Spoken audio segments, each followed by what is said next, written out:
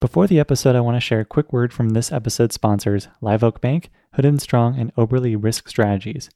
Our first sponsor, Live Oak Bank, is a seasoned SBA lender focused on search funds, independent sponsors, private equity firms, and individuals looking to acquire small companies. Live Oak has closed billions of dollars in SBA financing and is actively looking to help more small company investors across the country. If you are in the process of acquiring a company or thinking about starting a search, contact Lisa Forrest or Heather Anderson directly to start a conversation, or go to liveoakbank.com/think. Our second, Hood & Strong, is a CPA firm with a long history of working with search funds and private equity firms on diligence, assurance, tax services, and more. Hood & Strong is highly skilled in working with search funds, providing quality of earnings and due diligence services during the search, along with assurance and tax services post-acquisition. They offer a unique way to approach acquisition diligence and manage costs effectively. To learn more about how Hood & Strong can help your search, acquisition, and beyond, please email one of their partners, Jerry Joe at jzhou@hoodstrong.com. And our third sponsor, Oberle Risk Strategies, is the leading specialty insurance brokerage catering to search funds and the broader ETA community, providing complimentary due diligence assessments of the target company's commercial insurance and employee benefits programs. Over the past decade, August Felker and his team have engaged with hundreds of searchers to provide due diligence and ultimately place the most competitive insurance program at closing. Given August's experience as a searcher himself, he and his team understand all that goes into buying a business and pride themselves on making the insurance portion of closing seamless and hassle-free. If you are under LOI, please reach out to August to learn more about how Oberle can help with insurance due diligence at oberle-risk.com, or reach out to August directly at august.felker@oberle-risk.com. And now to the episode. Hello and welcome everyone. I'm Alex Bridgman and this is Think Like an Owner. This show seeks out conversations with business owners and private investors to learn how to acquire and run small companies, with a special focus on search funds, micro-private equity, and small company operations. You can learn more at alexbridgman.com/podcast and follow me on Twitter at AEBridgman. And if you like the show, please leave a review and tell a friend to help more folks find Think Like an Owner. I'm also the founder of The Operator's Handbook, a print publication where small company operators share their insights and ideas for building more effective and profitable companies. Articles focus on process improvement, sales, hiring and training, managing culture, and all responsibilities within operating a small company. If you run a small business and are looking for new ways to grow and improve, subscribe today and join your peers in the endless pursuit of better at theoperatorshandbook.com. Mark Hunter is a treasure trove of insights and stories from a career in micro-private equity. Mark is a co-founder of KLH Capital in St. Petersburg, Florida, and has been a part of deals all over the country in all walks of life. In this episode, he shares many counterintuitive methods he's used in buying companies, how to develop emotional intelligence, be more thoughtful about who you work with, and what felt like dozens of stories buying and running companies. This conversation is loaded with advice and experience, and I hope you walk away with a few ideas for your own life and career. Thank you very much for joining, Mark. I've been excited to have you ever since you started sharing some of your stories on that Twitter thread a little while back. I know people got a lot of interest in that, and I'm excited to hear some of those stories, but would love to first hear about your really unique background and stories so far. It's certainly one I haven't heard before. It's an honor, and I really appreciate the opportunity. Thanks for reaching out. So the idea here, I think, is that we're really interested in how to think like an owner and how do we apply that to effectively making money.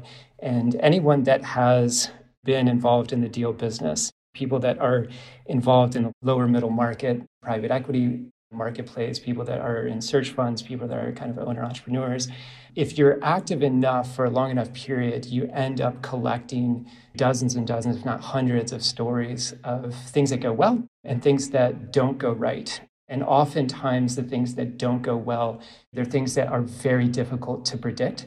And this is something that you can't really learn in school. You kind of learn through trial and error. It's one of those things that you learn absolutely through experience. In fact, I think if you study education or you study learning in general, you find that people learn the best through actually doing, through experience. And that's certainly been my style. It's been my approach to doing things. I try to move very quickly and aggressively, be very active, and through those experiences, become a little bit more refined, a little bit better at the things that we do.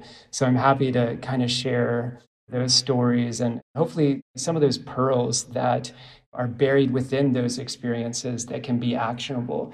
Some of that wisdom that comes out merely through the experience of people that have been there before us. Yeah, I know we might need to take multiple episodes to get through some of the stories you've just told me off the air. I know you're from Omaha, which is where my wife and I are headed here pretty soon. Could you kind of start from there and work your way to the firm you founded and some of the other work you've done? Yeah, I am from Omaha, and I find now that I've lived in multiple places, not through the United States, but also globally, the Midwest has a unique culture, something that I really kind of respect, especially in some of those smaller towns, the agricultural-based towns, not necessarily Omaha, but like outside of there in South Dakota and North Dakota. Country folks, they're my type of people. My brother, for example, he lives in Southern Virginia and he likes to consider himself a redneck. He identifies very much with like that type of culture. And I'm really fascinated with those type of things. In fact, we've got a rule at one of the companies I found in KLH Capital based in Tampa that we would never do any deal based in South Florida. And the reason why is that there is a different kind of ethic, a different moral culture that exists there. And we learned through experience the same is also true in places like Cajun country. In Cajun country, I don't mean like New Orleans. I mean like actual, maybe the area near Lafayette and around there is in some of the smaller towns. If you're not Cajun, don't go in thinking you're going to be able to buy a business and run it like the Cajuns do it. Like they have their own networks and you have to be kind of one of them. There's a different style of doing business. I wouldn't do business in the south side of Chicago the same way I'd do business in Omaha, Nebraska. But growing up there was kind of interesting. I didn't spend much time there. I left when I was 7, but my parents would tell stories of like running into Warren Buffett, like he was just a normal guy because he lived just a few blocks down from the area we're living in. He would show up at like Burger King or wherever it was, and he was just a normal guy. And later in retrospect, realized that that was kind of a unique opportunity to meet one of the people that I consider a mentor now. So how did you start KLH Capital? What was the story there? Yeah, I think founding stories or origin stories are really interesting because those folks that are not yet acquiring and building companies or starting their own, they may be on the sidelines and they're always wondering, is this something that I can do? Am I qualified? Do I meet the minimum requirement to be a business owner? Can I also become wealthy? These are the things that were certainly in my mind growing up and throughout my schooling and education. And I suffered from like kind of this inferiority complex. So like my hope and inspiration today is that like folks that are listening, that they hear stories like my own and those that I'll tell of some other founders that I've been privileged to work with, that they gain that confidence. So, well, hey, like if some mediocre guy of average intelligence can do it, so can I. And I think that's a missing component of a lot of people's growth and development is just this extra boost of confidence that like there's completely normal people that are doing really extraordinary things because they're matching with the right environment. They're matching with the right mentor, the right coach, the right business partners, the right employees. They're able to find an environment in which they thrive. And it's something I'm really fascinated by. And I'm really kind of interested in how inefficient that is in our current economy. It's like, I can't think of a worse way to prepare people for accomplishing the things that they actually want to. So most people, like I'm thinking mostly like people that are wired like me, people that are interested in having control over their lifestyle, people that are interested in economic freedom, people that are interested, even if it's like a power trip, it's like, hey, I want to be an entrepreneur because I get status in society, or I want it girls. The way that guys get girls is you get rich. And so it's like, there's a lot of different motivations for going into business, but there's not a clear way to do it. And yet there's an enormous amount of value provided by understanding how to create that on-ramp. How does someone match with the perfect environment? And in my own case, so I had a little bit of a traditional background that in high school, I knew that I was either going to be a fighter jet pilot with the Air Force, which was by far my number one choice. Like I didn't think about anything other than flying and like beating up bad guys like that. I'm totally wired for that. Like I want some action. I want some adventure. Or I was going to go out and make a lot of money. I was going to start in business. Like if I was 14 and I had the opportunity to quit school and just start business, I would 100% absolutely drop out of school. In fact, I did drop out of school when I was like 16 because I was put in this like program for kids that like, it was to basically prepare people for like STEM careers. It was like, it was in Virginia, it's called a governor's school. So you go there like for half the day and it's like, you learn bio and chemistry. Like I couldn't, like, it was the most soul sucking thing I've ever done in my entire life. I couldn't stand it. It was horrible. It was like a horrible, like I got A's, like I got straight A's. I impressed my parents. It was great.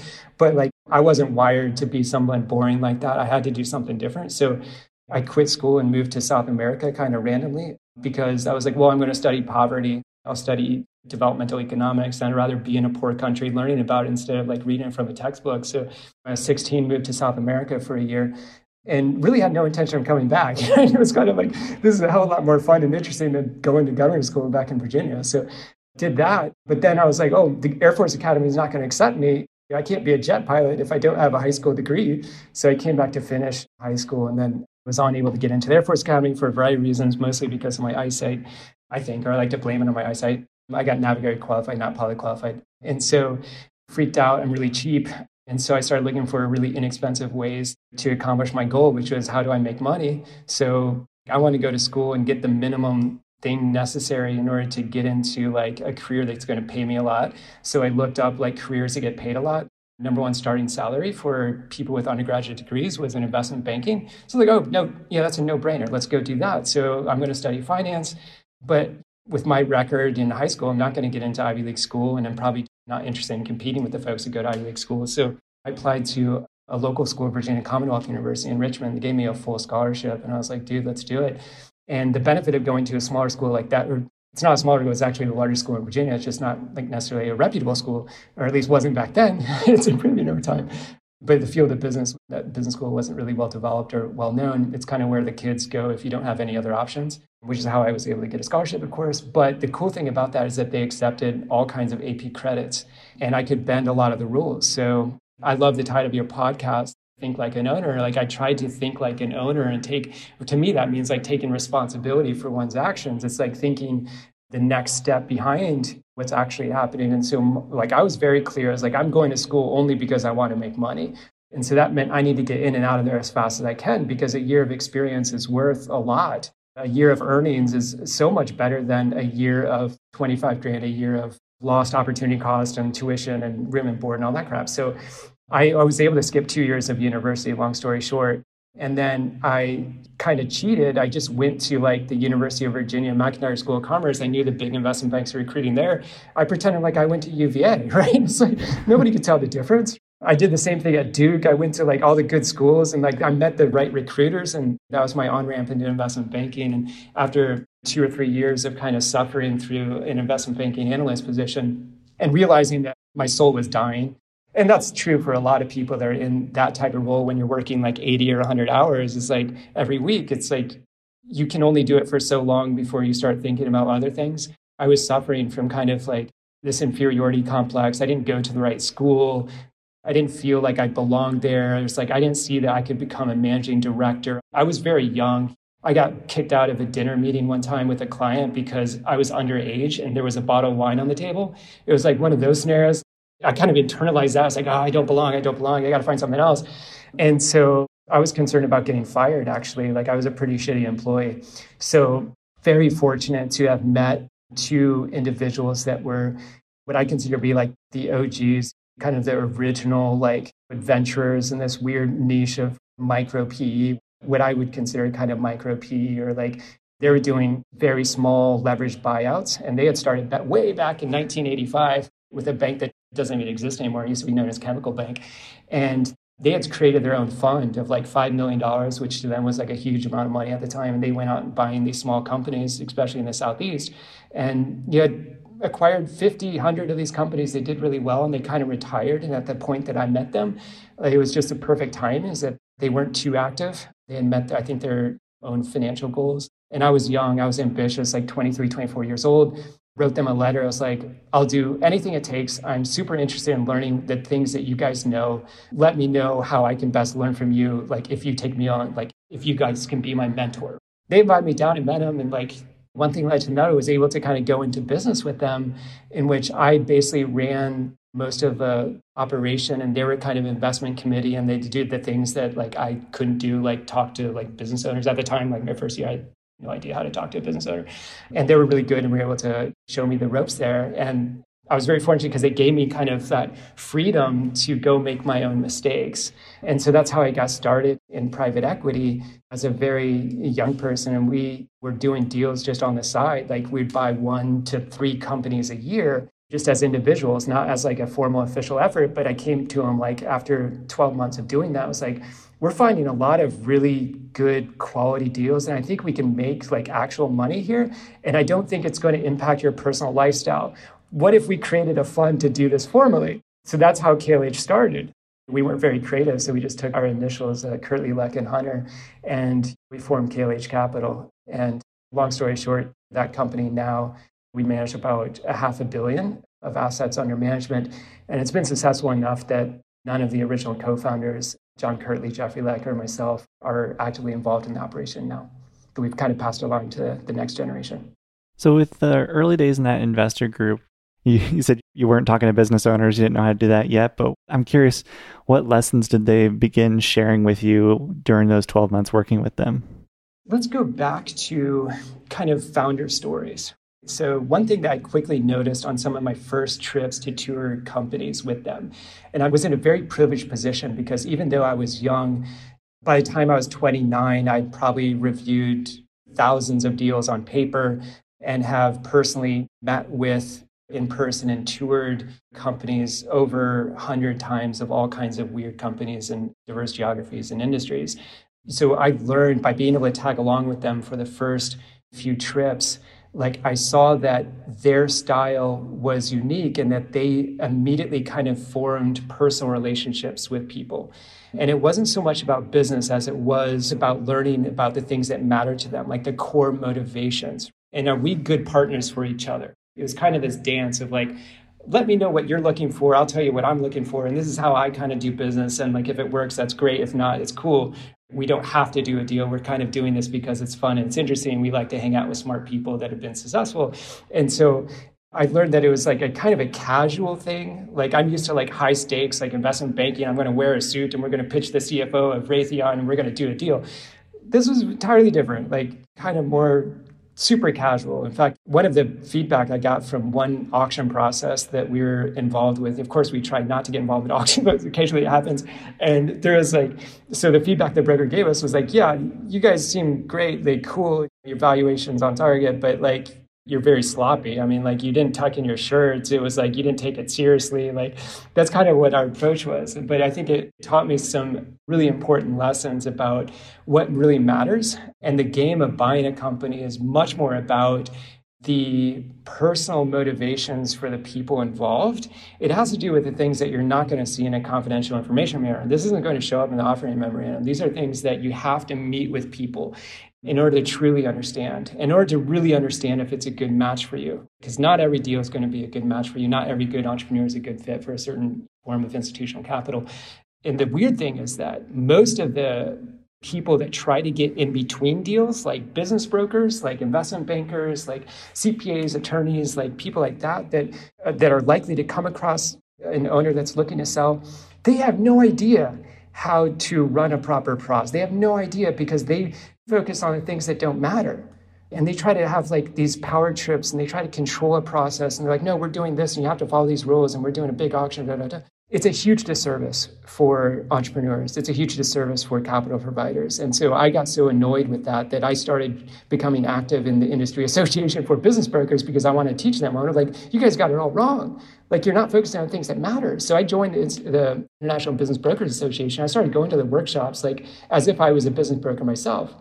And I loved it. I started telling them like, what you need to do is just get out of the way. If you can get out of the way, that's going to help us out a lot. And we're going to be able to get your deal closed. In fact, I've got a higher probability of closing without you involved than with you involved. And I started telling them about like the different ways that diligence that it works out. And that's one of the major hurdles that we run into. In fact, all those people that are out there like starting to search for companies, I've got a situation right now. One of my buddies here in the Tampa Bay area, he's looking to buy a small business and there's a great company that's for sale and he can't get around the business broker. And so I wanted to write an entire memo, like an entire essay about how to get around this guy because you have to go talk to the owner directly. You have to live with that owner. You've got to know them so intimately that you're going to catch that one thing that's going to cause you to lose a lot of money.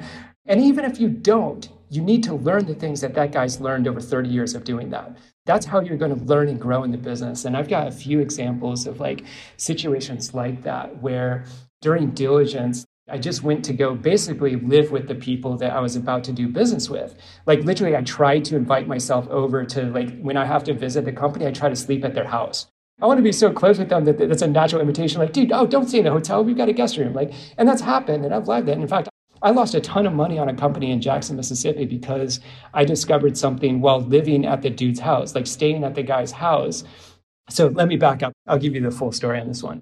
I don't like reinforcing stereotypes, but here's one of them. Here's a redneck from the Mid-South. I love rednecks, believe me. Like I love working with rednecks. Like I'm totally like that style. So I get along with these guys really well. So he runs the second largest auto repo company in the country. And I love the industry. I mean, it's unsophisticated, it's dirty, it's like nobody smart you're competing with. It's like you can innovate, you can be creative, you can really build an amazing professional company in this industry. It's one of those things I was like, man, I'm going to go sell everything I own and put more money in this company. And so we do the deal. The seller stays on. He's still running the company. And I'm staying at his house with him and his wife. And this is like 2 or 3 beers into the evening. He's like, hey, buddy, come over here. I want to show you something. Hold my beer. And it's like the classic meme. It's like when a dude says, hey, hold my beer. I want to show you something. It's like, oh, shoot, what's going to happen now? I kind of got that feeling in my gut. I was like, this is, uh-oh. And so he pulls up Google Earth. And this is in the early days of Google Earth. And he's like, look at this. Have you ever seen this before? I'm like, yeah, of course. I know what Google Earth is. He's like, well, you know that door knocking service that's really profitable for us? Well, let me show you what we're doing. I'm like, okay, well, how do you do it? And he's like, well, you know, the companies, they really like to get updates on their accounts. So we're the best in the industry. We provide those updates and we're better than anybody else. And you know how we do it? We use Google Earth. I'm like, what are you talking about? And he zooms in. He's like, all we got to do is tell him, like, we sent a driver out there and this is a 1-story brick rancher and there's nobody home, but the utilities are on. We're going to try again tomorrow. And that's their update. And they get paid $40 to going out and doing that. I'm like, so you kind of tell the customer that you're going to do this thing, but you're not actually doing it? He's like, that's right. And I'm like, oh, crap. That's what you call fraud. That's like a major problem. And I didn't say it out loud because I was living at that dude's house, but it's like, we got an issue here. Long story short, that's where, of course, all the margin of the company was. So you get rid of that service, you got a problem. We were highly leveraged. That was the end of that story. So maybe one of those lessons that don't do business with people that have kind of strange ethics, that think that cheating customers is like, okay, maybe really profitable. Best not to do that. I unfortunately learned the hard way of doing business with people in many different industries that think some things are okay where it's really not. Is there another story or deal in particular you can remember where you feel like you learned the most from? Well, another like really quick lesson is that my first ever deal was a complete write-off. And this was a company that I would call it like it's involved in like the cosmetics industry. They blend certain things like lotions and it was very highly profitable. And we had 2 guys that were like industry veterans that really had the distribution relationship. So like, hey, we can take this really small company, we make a few phone calls to our friends at these big companies and it's going to be 3 times the size in 12 months. Just wait, we can show you how to do this. It's going to be amazing. We could buy the company really cheap. It was awesome. It was a management buy-in, so we weren't too concerned about the seller. So we always hire a private investigator to do due diligence background checks on people. And like we do really intense background checks. We pay a lot of money to do I want to know the size of underwear that people wear. I want to know everything that there is about somebody. And so our PI comes back to us like, hey, I don't know if you know this, but this is a dude who was pulled over for a traffic incident, a very minor thing. But as he opened the door, according to the police report, there was a crack pipe in his Jeep. Right? And so he got busted for not cocaine, not anything else, but for smoking crack. And so like I bring this to my partners. I'm like, hey guys, like this is weird. We're doing business with a crackhead. I don't know if we want to do this deal. And so we talked through it. It's like, well, we kind of reconstructed the financial statements. We kind of know it. It's a management buy-in. Like we got confidence in the numbers. The guy's not staying around. Maybe we want to do the deal.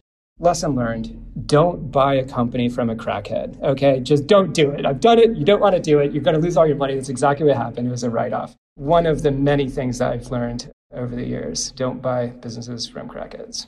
Speaking of destructive behavior, I know you've talked a lot about emotional intelligence or definitely thought a lot about it, and we've discussed it before. I'm curious how you've seen emotional intelligence play into deals that you've worked in over time. Absolutely. So I currently work with a really wonderful guy. I think he's brilliant and he's super fun to work with. And he likes to be very precise with his language. So he often asks things like, what's the question behind the question? In other words, let's go down to the pith of what we're really talking about here. What are these core motivations? I think what we're talking about here is like, what are the ways that I can increase the odds of being lucky? What are the things that I can do that level up my game, that make it more likely that I'm going to meet my objectives? Like if those objectives are making money or like building a business or whatever the case may be. And it's an area that I'm fascinated with because, of course, this is not something that school covers. School completely ignores this. School actually trains you to be the complete opposite of an ideal entrepreneur. And it takes many years to kind of unwind that sort of thing. But there's things that I've noticed through like repetition, just from enormous amount of action and experience in the real world, that allow someone to be really lucky. And it has a lot to do with kind of the core question of like, who do you want to be in business with?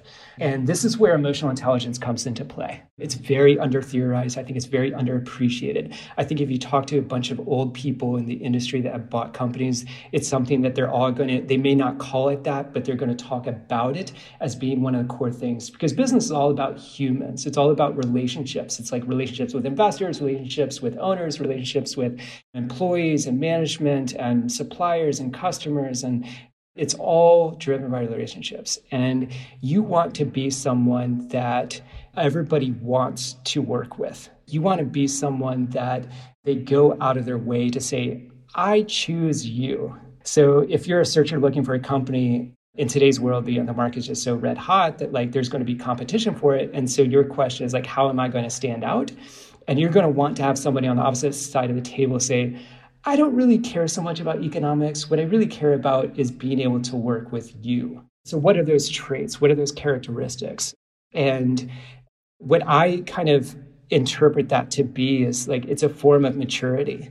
It's being highly evolved. So I heard somebody really smart on some podcast. It may have been like Reid Hoffman or like Mark Andreessen, someone like that was like an all-star. They were asked a question like, who do you hire? What's your criteria for hiring people? There's just one thing you could look for. And they mentioned, well, I really want someone that's like conscious, someone that's like aware. And that is exactly what my experience points to.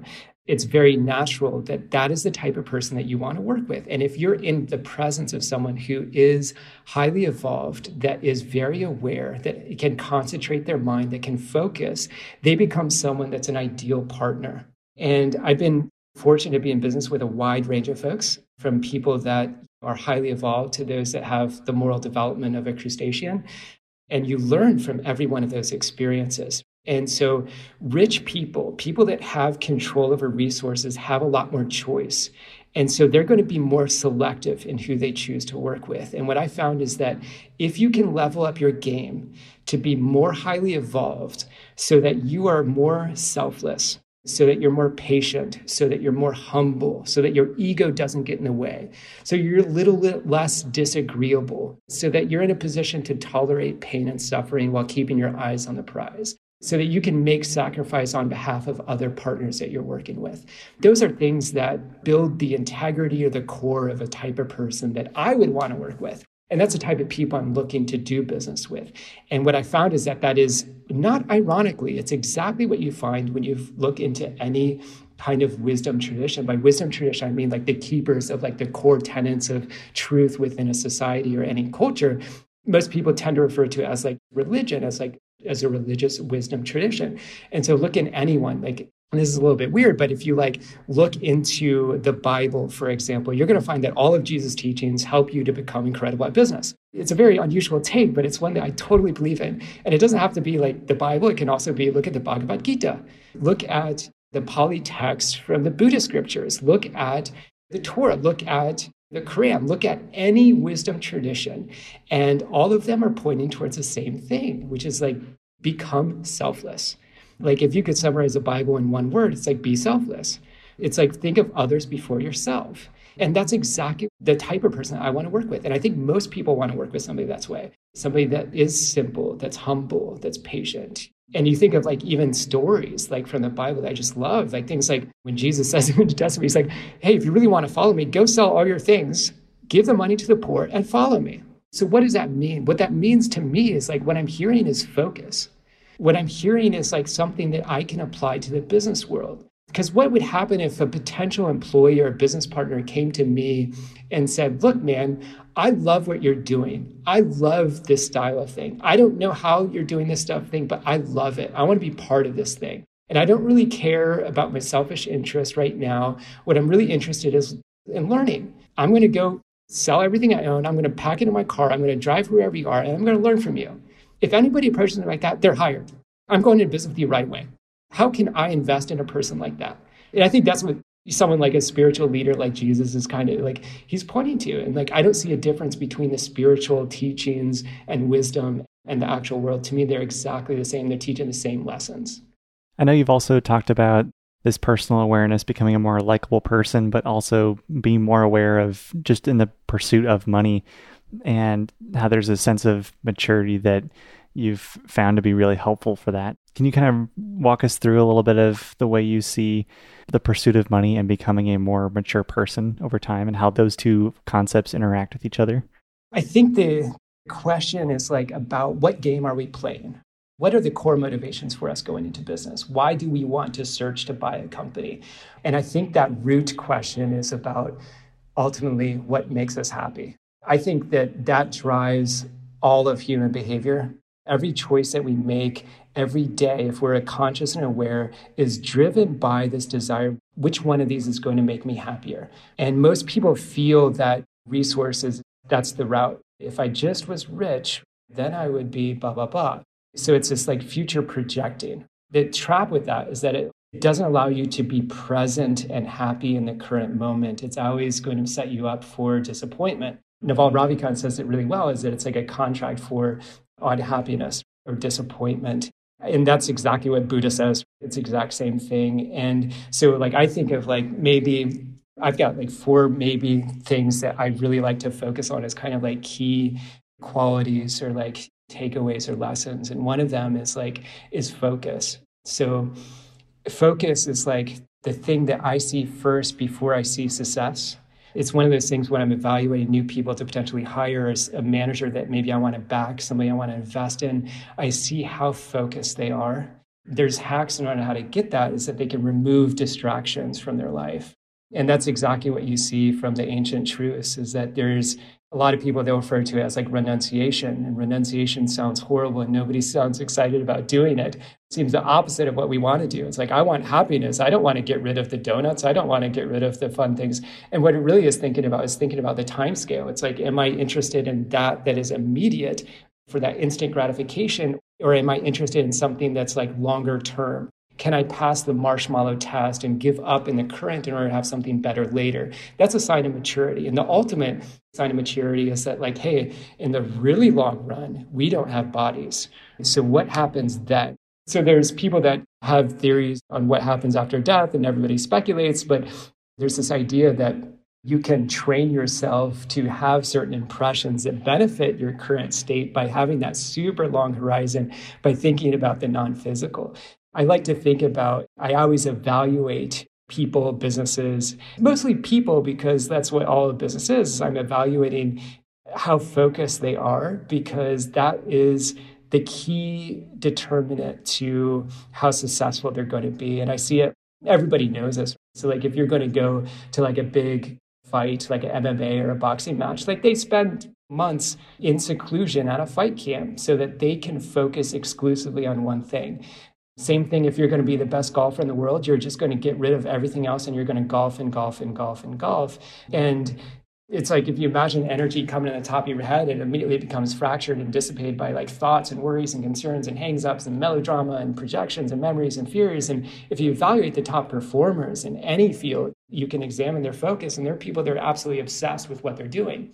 And it's just that they're a little bit more focused than the other people. That's how you outcompete people. It's not about IQ. It doesn't matter what your SAT score is. It doesn't matter what your GPA is. What matters is, can you concentrate your mind? And that's really the essence of like education. It's the basis of entrepreneurship. And so if you want to be wealthy via entrepreneurship, I would first talk about things that nobody else is, which is clarity and concentration. What's your actual mission? What are you actually looking for? Related to that are things like desire, because desire is a great tool to concentrate the mind. If you really, really want something, you just focus on one thing and everything else goes away. And so it's like, how do you cultivate that burning fire, that burning desire? And also like becoming likable. And I think likability is one of those things that people that naturally get their ego out of the way, they become much more pleasant to work with. And people that have resources, that's who they choose to work with. Yeah, absolutely. And to the point of becoming more likable, you've talked about just the personal growth stories of some of the people you've worked with. And can you think of a person you've come across in your life and business that has one of your favorite turnaround stories where they started recognizing those things and really transformed their life and career? I've got dozens of stories like that. Let me pick one. This is a fun one. So this was also one of the most profitable deals that we've done. So this was a company that, if you're driving down the interstate and you see these big like aluminum style, like steel containers that transport bulk liquids, anything from like chemicals, paint, gasoline, you name it, it's transported in these big containers. The largest company in the country that does that is based out of Tampa, called Quality Distribution. They ran into some financial hiccups. They needed to raise some money to pay off some high yield bonds. The CEO decided that they would do that by selling off an orphan division that cleaned those chemicals and paints and eggs and chocolate and all peanut butter, everything else that is transporting these things. They clean in between those loads so that you don't contaminate the next load. And we had met this guy that was the kind of the general manager of that division. Now, this is a dude like, if you can imagine, he's 350 pounds, and like maybe 3 years ago, he was a truck driver. So that's his career path. And he's an amazing, awesome dude.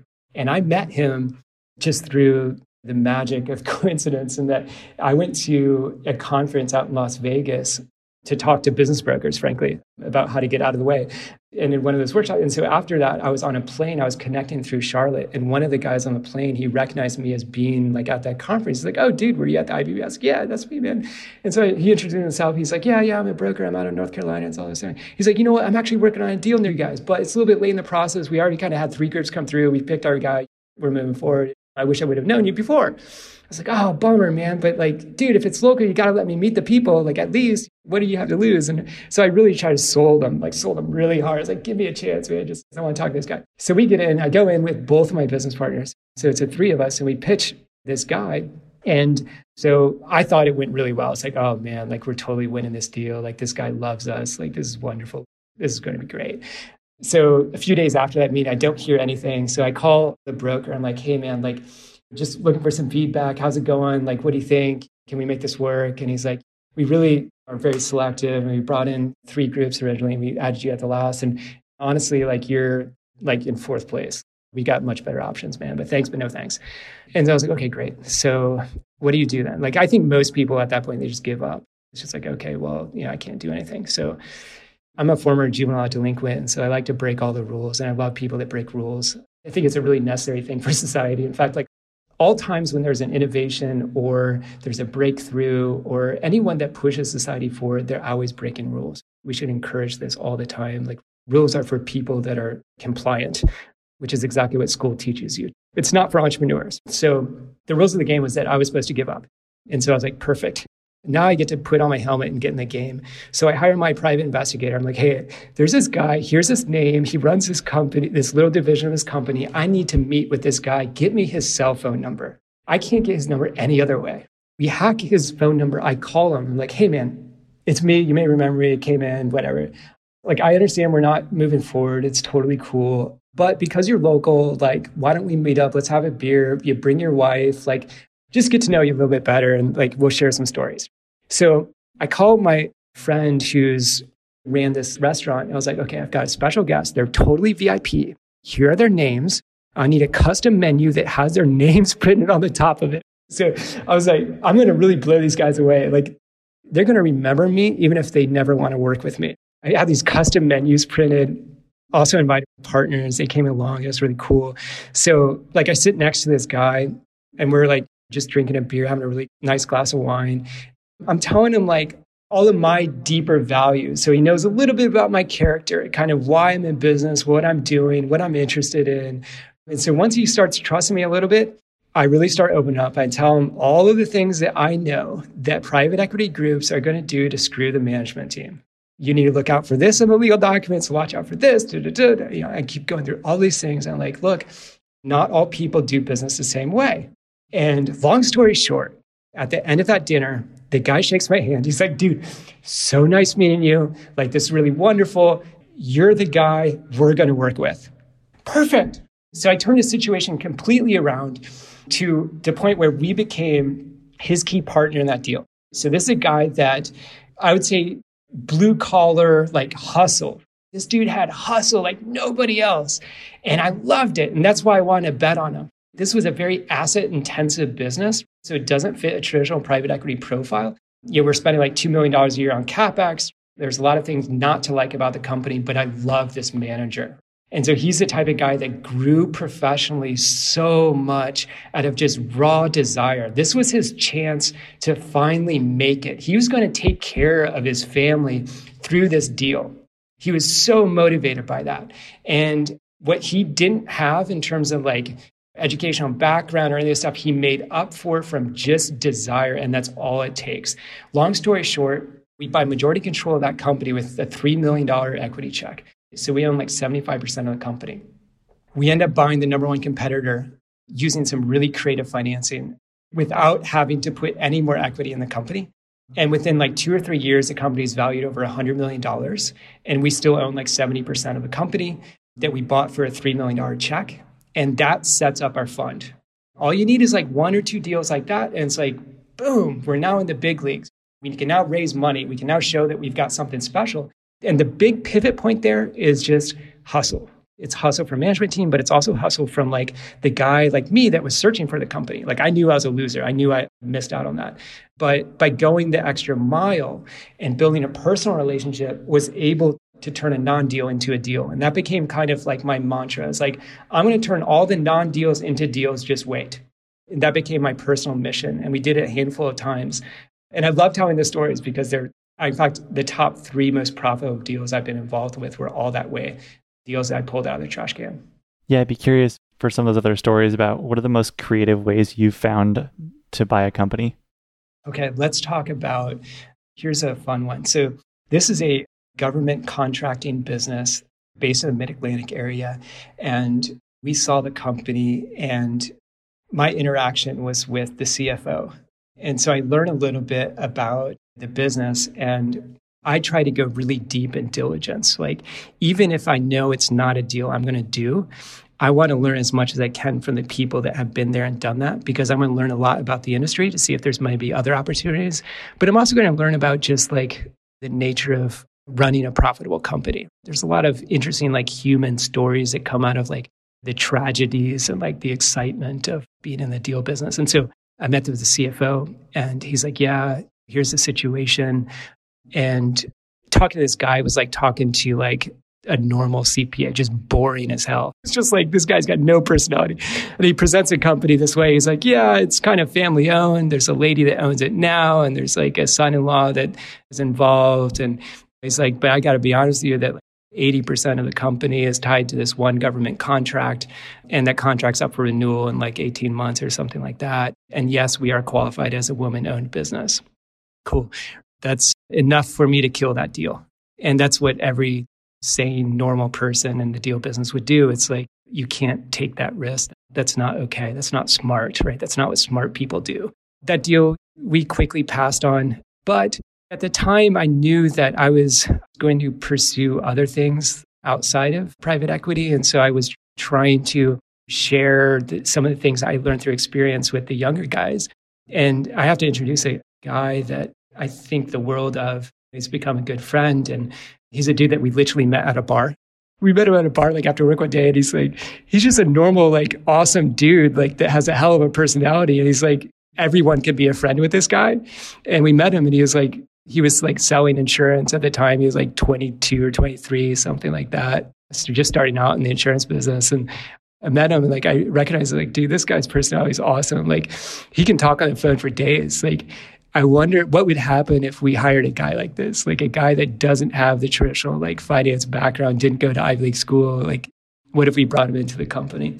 And so I was very fortunate that my partner Will like agreed to that. We're like, okay, cool. We're doing this. We're hiring him. And so we started working with this guy, Kyle. And long story short, the guy becomes like by far, like, I think I'm biased, but I think he's like the number one guy in terms of origination, finding good deals to buy for lower middle market companies. He's incredible. He's an absolute machine. And so at that time, I was trying to show like teachable moments about like how to do proper diligence on companies. And so we had this federal government contract company. And so I'm like, hey, this is a deal we're not going to do. It's a really crappy deal. And here's why. But let's just go chat with the guys that are involved, because I've got 3 pages of questions. And it's this process of asking questions that is going to teach us a lot about doing deals. It's going to teach us a lot about how to evaluate companies and what's good and what's not good. So we're going through with the CFO, all these questions, just boring. It's like, oh, horrible. Like, it's just like, okay, it's like time to move on with our lives. And like, finally we got to something. He's like, I don't really know the answer to that, but tell you what, there's a guy here, our VP of sales, that probably knows. And let me just grab him. He's in the next office. And so this guy, he gets on the speakerphone. And then the moment he starts talking, like 2 or 3 minutes in it, Kyle and I look at each other, we're like, holy crap, we're doing this deal. Where did this guy come from? This guy's a dynamo. This guy's amazing. And so by that weird extra effort, we learned something about that company that everybody in the world would have missed. And so we came back to the investment committee and we're like, hey, look, we know that this company looks like it sucks. This is not a good deal on paper. But if you peel back the layers of this onion, there's something really interesting going on. And I think we can get over these things. Let's do this deal. So long story short, that ends up being like a massive winner for the company. It was really a home run for both the management team as well as investors. What did the salesperson say or do that made you so excited? This was a young person that you can quickly tell when somebody understands their business really well and they understand like the path for growth in the future. So one of the things we're always looking for is there a clear path to growth? And so if you start asking questions like that, a really good manager that's poised to grow is going to have like an absolute plan. They're going to be a drill sergeant and they're going to say, this is what we're doing. We're going here, we're going there, we're going to do this, And it's like, it's just what they think about all day long. And so it was just crystal clear. And every objection we had, he had like a perfect rebuttal for it. And so he knew what our concerns would be because he's, of course, evaluated his own company. He also doesn't want the business to go bankrupt. So he's always concerned about customer concentration. He's always concerned about where the next revenue is coming from. And so by having really good answers for all the things that we were coming up with, we knew that this is a guy that's very aware. He's very conscious. And he's got the energy and the drive to take this company to an entirely different level. And he could see in the industry things happening that I'm sure the other leaders of other competitors weren't seeing. And so it was kind of like a lot of it is intuitive hits. And over time, you just get to recognize those patterns and intuition becomes stronger and you get a little bit more confidence in it. I've had many situations where I've kind of relied on intuition and somewhere I didn't, and I've ended up losing big. This was one of them. I'll tell another story about, there's a company in South Florida. This was before I had that rule of never buying a company in South Florida. So this is a business that is one of the largest companies in the nation that distributes lawn and garden equipment. So this would be equipment that's sold not to like a homeowner, but like to professional landscape crews. And things grow like crazy in Florida, right? So this is a big industry. Not a sophisticated company, not a sophisticated industry. It's kind of a dirty, like kind of sweaty startup style business. And we buy the company from a retiring owner. We buy it very inexpensively. And the general manager is who we back in taking kind of an ownership position. And this was his first chance at ownership. He's really excited about it. And things go really well for like a few months. And then all of a sudden we start noticing that the margin shrinks, things aren't working the right way. And like, man, this is kind of bizarre. And so because it's a Florida company and like, because I really wanted this deal to work out, I was tired of having write-offs. I spent more time with operations. I rolled up my sleeves. I started crunching numbers and trying to figure out why we're not doing as well. And through that analysis, it just like, I couldn't make sense of anything. So I had to go on site to start asking more questions. So that's like the essence of like science. It's the essence of any inquisitive process. It's like you have to ask questions and keep asking questions. And that's what I'm, just as an aside, I'm a bit troubled by this stance we have in America that's kind of popular now, which is like, we believe in science. It's like, it's completely nuts. It's like, you can't believe in science. It's like, the essence of science is like, it's the essence of like being skeptical and being inquisitive. And so I go to West Palm Beach to be really inquisitive with the general manager and the owner of this company and the controller. And I can't put anything together. So I stay there a long time, like many, many days. And then eventually, like I get deep enough into the organizational chart where I'm talking with like the hourly employees, like the salespeople. And that's when I learned something really interesting. So a lot of the landscaping crews, some of them are maybe not documented immigrants. And so they don't trust banking systems. And so they will buy $12,000 of equipment with cash. That's just how they operate. And so I start tracing like how I asked this guy at the desk, like, okay, so if someone comes here at 12K, like where does that K go? It's like, oh, we've got a rule. We always have to give it to this one GM. And then the GM takes care of everything. So by auditing kind of cash procedures, I started becoming a little bit suspicious. There was only one person involved in that process. Sure enough, this guy was stealing from the company. And more than that is that we started looking at credit card bills, and I started seeing like stuff from like Zales, a jewelry company. It's like $4,000 and like the kind of weird stuff. It's like, why are you buying jewelry? We're a freaking lawn and garden company. And so he's like, oh yeah, I was going to reimburse it. So I call him out on it, immediately fire the dude. And this is such like an unsophisticated industry that there's no institutional like management. There's no professional management in any one of these companies. We're like one of the largest companies in the country. And so it's like all the vendors, they're used to working with like Bob, the owner. And so that personal relationship is so important. And so to have the volatility of having to kick out like a key manager, the guy that's known as like the owner, like the guy that you've always worked with for 20, 30 years, it's not good. It's not good for vendors. It's not good for anything. The customers that have known this guy forever, it's like, oh crap, like this is not going to be good. Well, we find another guy through a headhunter that is like perfect on paper. That's just, he's got the best experience possible to run this company. He knows the industry really well. He writes white papers about how to improve certain operational things. Like he knows all the vendors already. He's super well respected. It's like, this guy's awesome. We are so lucky. Like we should double our headhunter fee on this one because this guy is amazing. He's going to save the day. So we bring in this guy and I'm doing my diligence on him. I spend as much possible time with him in person as I can. So I'm driving around in his car. We go to lunch or something. We come back and he opens up. And this is like the day or two before like the guy starts at work. We decide like this guy's just perfect. He's awesome. And like everything I learned about him is like, it checks out. Like, it's just like the guy's amazing. And so, but there's this one situation. So like I'm in his car, he's driving an SUV and I get out of the passenger side and a roll of toilet paper rolls out of the car, right? And so it's just the weirdest thing. I'm like, okay, that's weird, awkward. But like, okay, so I grab the thing of toilet paper and I hand it back to him. And he's kind of like smiles and chuckles and laughs it off. He's like, oh, yeah, just in case of an emergency or whatever. Yeah, it's cool. But something hit me. It was a weird intuitive hit. It had nothing to do with toilet paper. It had nothing to do with the situation at all. But I just start feeling like something's off with this guy. He's perfect.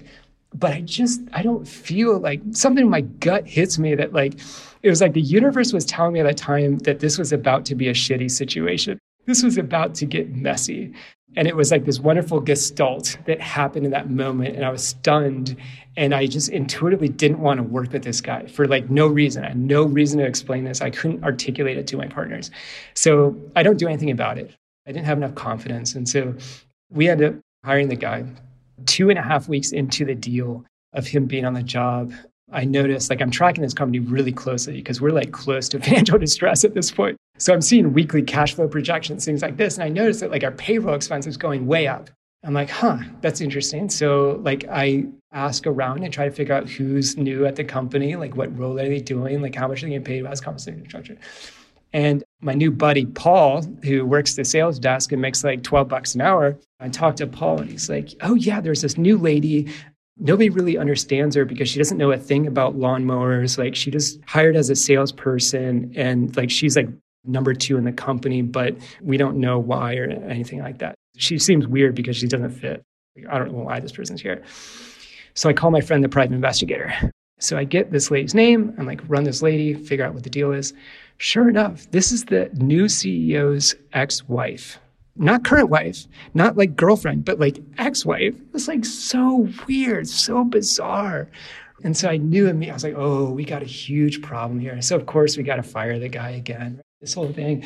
And like he holds us hostage. So we end up, because of the vendor relationships, all that, we end up having to pay the guy to comply with the transition to get out of the company. It was just incredible. It was one of those lessons where I think over time, one can learn to trust one's gut, trust one's intuition to make better decisions. And I wish that my balls were big enough back then to do something about that situation. It would have saved us a lot of money, potentially saving that company. Did the toilet paper lead to anything, or is that just an odd thing that happened? It was just weird, odd thing, but it stuck in my memory as like that moment I knew something was off. And it was like, sometimes I believe that the universe has these wrinkles and that you can see like a little glimpse into the future, a little glimpse into what's going to happen. Like when I was like 25 or something, I went to go see a psychic. One of my business partners, he gave me this book, this autobiography of Michael Crichton called Travels. And it really opened my eyes to like all kinds of weird stuff. Like it's a fascinating book. You know, Michael Crichton's a dude that wrote like Jurassic Park and a whole bunch of other cool stuff, but he's got an amazing story. He's like Harvard-trained physician and all these other things. But I actually recommend the book. It's amazing. So anyway, I got fascinated by like the cult and weird stuff. And so I go to see this psychic, and not like a storefront psychic, but like a person's house. That's just like, oh, I know this person. They're like totally clairvoyant. You can go talk to them. Yeah, sure, whatever. Go try it, whatever. I'm up for like kicks and giggles. So I go, the first thing, this lady opens the door, this like older Polish lady. And the first thing she says, she's like, oh my gosh, I want to touch you. I'm like, that's a very strange way to introduce yourself. Like, that is like, what? Like, what's going on here? Like, do I have to be concerned about my personal safety? Like, this is weird. So I end up in this session and she's like, no. You've got a money energy. And this is someone that I've never met before. She doesn't know people I know. It's like, what? Like, this is kind of weird. She's like, no, you've got great money energy. I want to like get some of that. So I want to like touch you. Can I touch you? I'm like, it's so weird. And she's like, oh yeah. And I was like, at the time, like just to paint the picture a little bit, I was living on my friend's floor. Like I didn't even have a bed. I was like paying a few $100 to crash on the dude's floor. And I had a car, a 1994 Geo Metro that I bought for like $1,300. I wasn't like a very like successful like dude. Like I was just struggling like to kind of make it and like trying to save money and stuff. And like, so I meet this person and she's telling me like, oh no, you're going to be really wealthy. She's like, no, you've got this like thing. And like people around you are going to also be. And it's actually one of many things that have actually been totally true is that people that have been associated with me, like I think all of them have become multimillionaires. And even those people that started at very different places, like, yeah, I've got a good friend, Lamar, who he's a dude that he grew up on the wrong side of the railroad track, so to speak. And like everyone he knows has been to prison. His brother was murdered. His parents have been on drugs. He's still on drugs, like the whole thing. Like, dude's got a tragic story. And I met him because he was sentenced for 5 years for cocaine trafficking. So here's a dude who started with not a lot of advantages. But man, like I've started hanging out with him and we start hustling like on the side some real estate deals. And like he's well on his way, dude. Like he's an amazing light beacon for his community and he's going to do the same thing. It's incredible to see those type of stories, those things happening. It makes me wonder. It's just like the universe is so complex. It's so interesting. It's fascinating. There's like so much more that we don't really understand. It reminds me of this like Jesuit priest that before class every day, I think it was like at Notre Dame or like maybe it's Creighton, one of his awesome schools. He would write before the class, or he's like, there's more, there's so much more. And he would just leave it like that. And I love that kind of line of thought because I think it applies to business. Like stuff happens that we have no idea like why we meet the people we do. And I'm so fortunate, so lucky. I met John Kirtley and Jeffrey Leck at the time I did. And they're just like, that was like winning the lottery because they're just so gracious, so easy to work with, so forgiving. Like all the mistakes I made, they were still there. They backed me and they gave me the freedom to play. And it was just like, I could have never had a better environment to grow up in. It was just amazing. And so I'm so thankful for them. It's amazing to have that experience. Absolutely. Yeah. You've been down on school through these stories. I'd be curious on, as a closing question, what class would you teach in college if you had to teach a class? I love that question. Of course, I think school is an abject failure. It's so off that like I would scrap the whole system and start with something entirely brand new that has nothing to do with the current system. And I would actually only focus on one thing. I would just forget everything we know about school and education. There's only one thing that matters, which is, can you concentrate your mind? I would only do things through experience, through taking actual action to develop that level of concentration. Because once you have that, you're going to be world-class at whatever it is that you want to do. It could be athletics. You can be an Ironman athlete. You could be the best fighter in the world. You could be an amazing pilot. It doesn't matter. But if you got focused, you're going to hit a golf ball farther than anybody. That's the superpower. So I'm interested in like people leveling up their game. And it all comes down to that one thing. How well can you focus and can you concentrate your mind? I like it. What's a belief you used to hold strongly that you've changed your mind on? If we have money, then that makes us whole, complete, and perfect. It's a total trap. And it's super hard to learn that lesson without actually going through it. So if your life is miserable before making money, your life is still going to be miserable after that. A lot of people are saying this. It's so true. But it does help provoke the next evolution if one can kind of complete that insecurity in their life. So I grew up with kind of a weird economic scarcity complex. And so I was driven by this need, hey, I've got to go make a ton of money because I don't feel safe. I don't feel secure. I need to protect myself. I need to protect the people around me.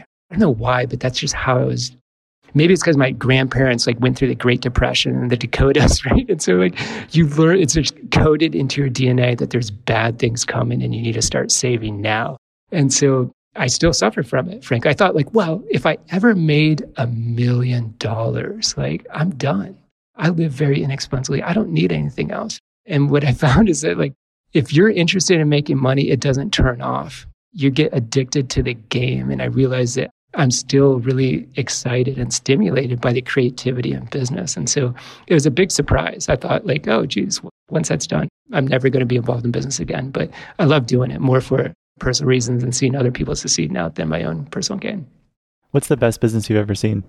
Certainly, I'll name the one that I'm currently working on, Alma Ventures. It's so creative. It's so innovative. It's in a really boring, fragmented industry, which is real estate. I think real estate is one of those areas right now that I used to look really down upon real estate just because that's where people that are not very smart go. But that's actually why I love it so much now is that you can be totally mediocre and average and you're going to do really well. Like if you took a stopwatch to any construction site, it's just appalling. I've never been in one engineering class my entire life, but I guarantee I can engineer a better way to build a house. And so construction tech, property tech, I'm fascinated by it. Alma Ventures is doing some really, really cool things. But that's kind of a cop-out because I'm currently involved with it. Let me name a better company. There's a company called Redhead Brass. This is a company, again, it's a total write-off, but it's one of those that I could have just absolutely swore that this company was going to be a home run because it had a natural monopoly. And here's a weird, interesting fact. So all fire hydrants in the United States that are west of the Mississippi have a standard thread pattern. So a pattern to connect like a fire engine hose to like a hydrant. It's all standardized. But east of the Mississippi, it's very different. Every municipality has their own unique thread pattern. And the reason why is because counties and municipalities, they would go steal each other's water. And so it's just like you had to have a different thread pattern so no one could hook their hose up to your thing. You had to have this unique thing that nobody else had. Well, there's one company in the country that owns the thread library for all these municipalities. And so it's like every time you have any sort of fire equipment being manufactured, like a new fire truck, any fire hoses, old hydrants, like anything in that industry that's happening, you have to go to this company to buy your stuff. It's like amazing. They have a natural monopoly. Their margins are 45. It's like something you never find. I was like, oh my gosh, I'm going to sell my house. I'm selling my dog. I'm selling my boat. I'm selling my girlfriend. I'm selling everything I own to raise money, to put in this company. This is my ticket. I'm going to make it big. What actually happened is that a hourly employee that worked in like the warehouse, I don't know if it was his own idea or if he was coaxed by somebody else, but he ends up stealing the library, the thread pattern library. He goes across the street, they set up an operation, and they start competing. So very clear, obvious case of intellectual property theft, theft of trade secrets. Now, we, of course, hire a private investigator. They go and work for this new competitor. And sure enough, the thread library has our logo on it. And so the private investigator takes photos. These guys are manufacturing using stolen intellectual property. We've got an amazing legal case. We're going to shut these guys down right away. We hire some top-notch lawyers. They litigate. They go to Ohio. And a small-town judge in Ohio, he asked kind of 3 questions. Well, guys, did anybody get killed? No, sir. Nobody's dead. Everything's cool. Anybody do illegal drugs? Nope. No, sir. That's not what this case is about, man. Did you read the notes? 3 cases. Well, you're American. You believe in competition, don't you? And that's the end of the case. So long story short, losing every dollar of investment in Red Hat Brass. But I love the company. I think it's amazing. One of those natural monopolies that you don't see very often. That's wild. So there was no way to get any recourse on that property theft? There was no other court it could have been tried in or anything like that?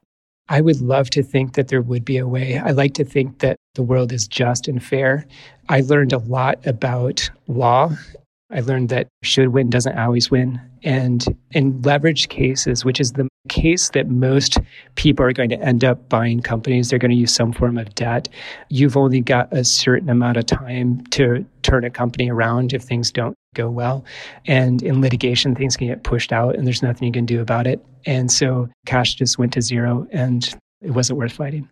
Man, that's brutal. Well, thank you so much, Mark, for sharing your time on the podcast today. We'll have to do another episode because it sounds like there's so many more stories to go over. But thank you for sharing this initial bunch. I'm excited to have you again soon. Thanks, Alex. Appreciate it.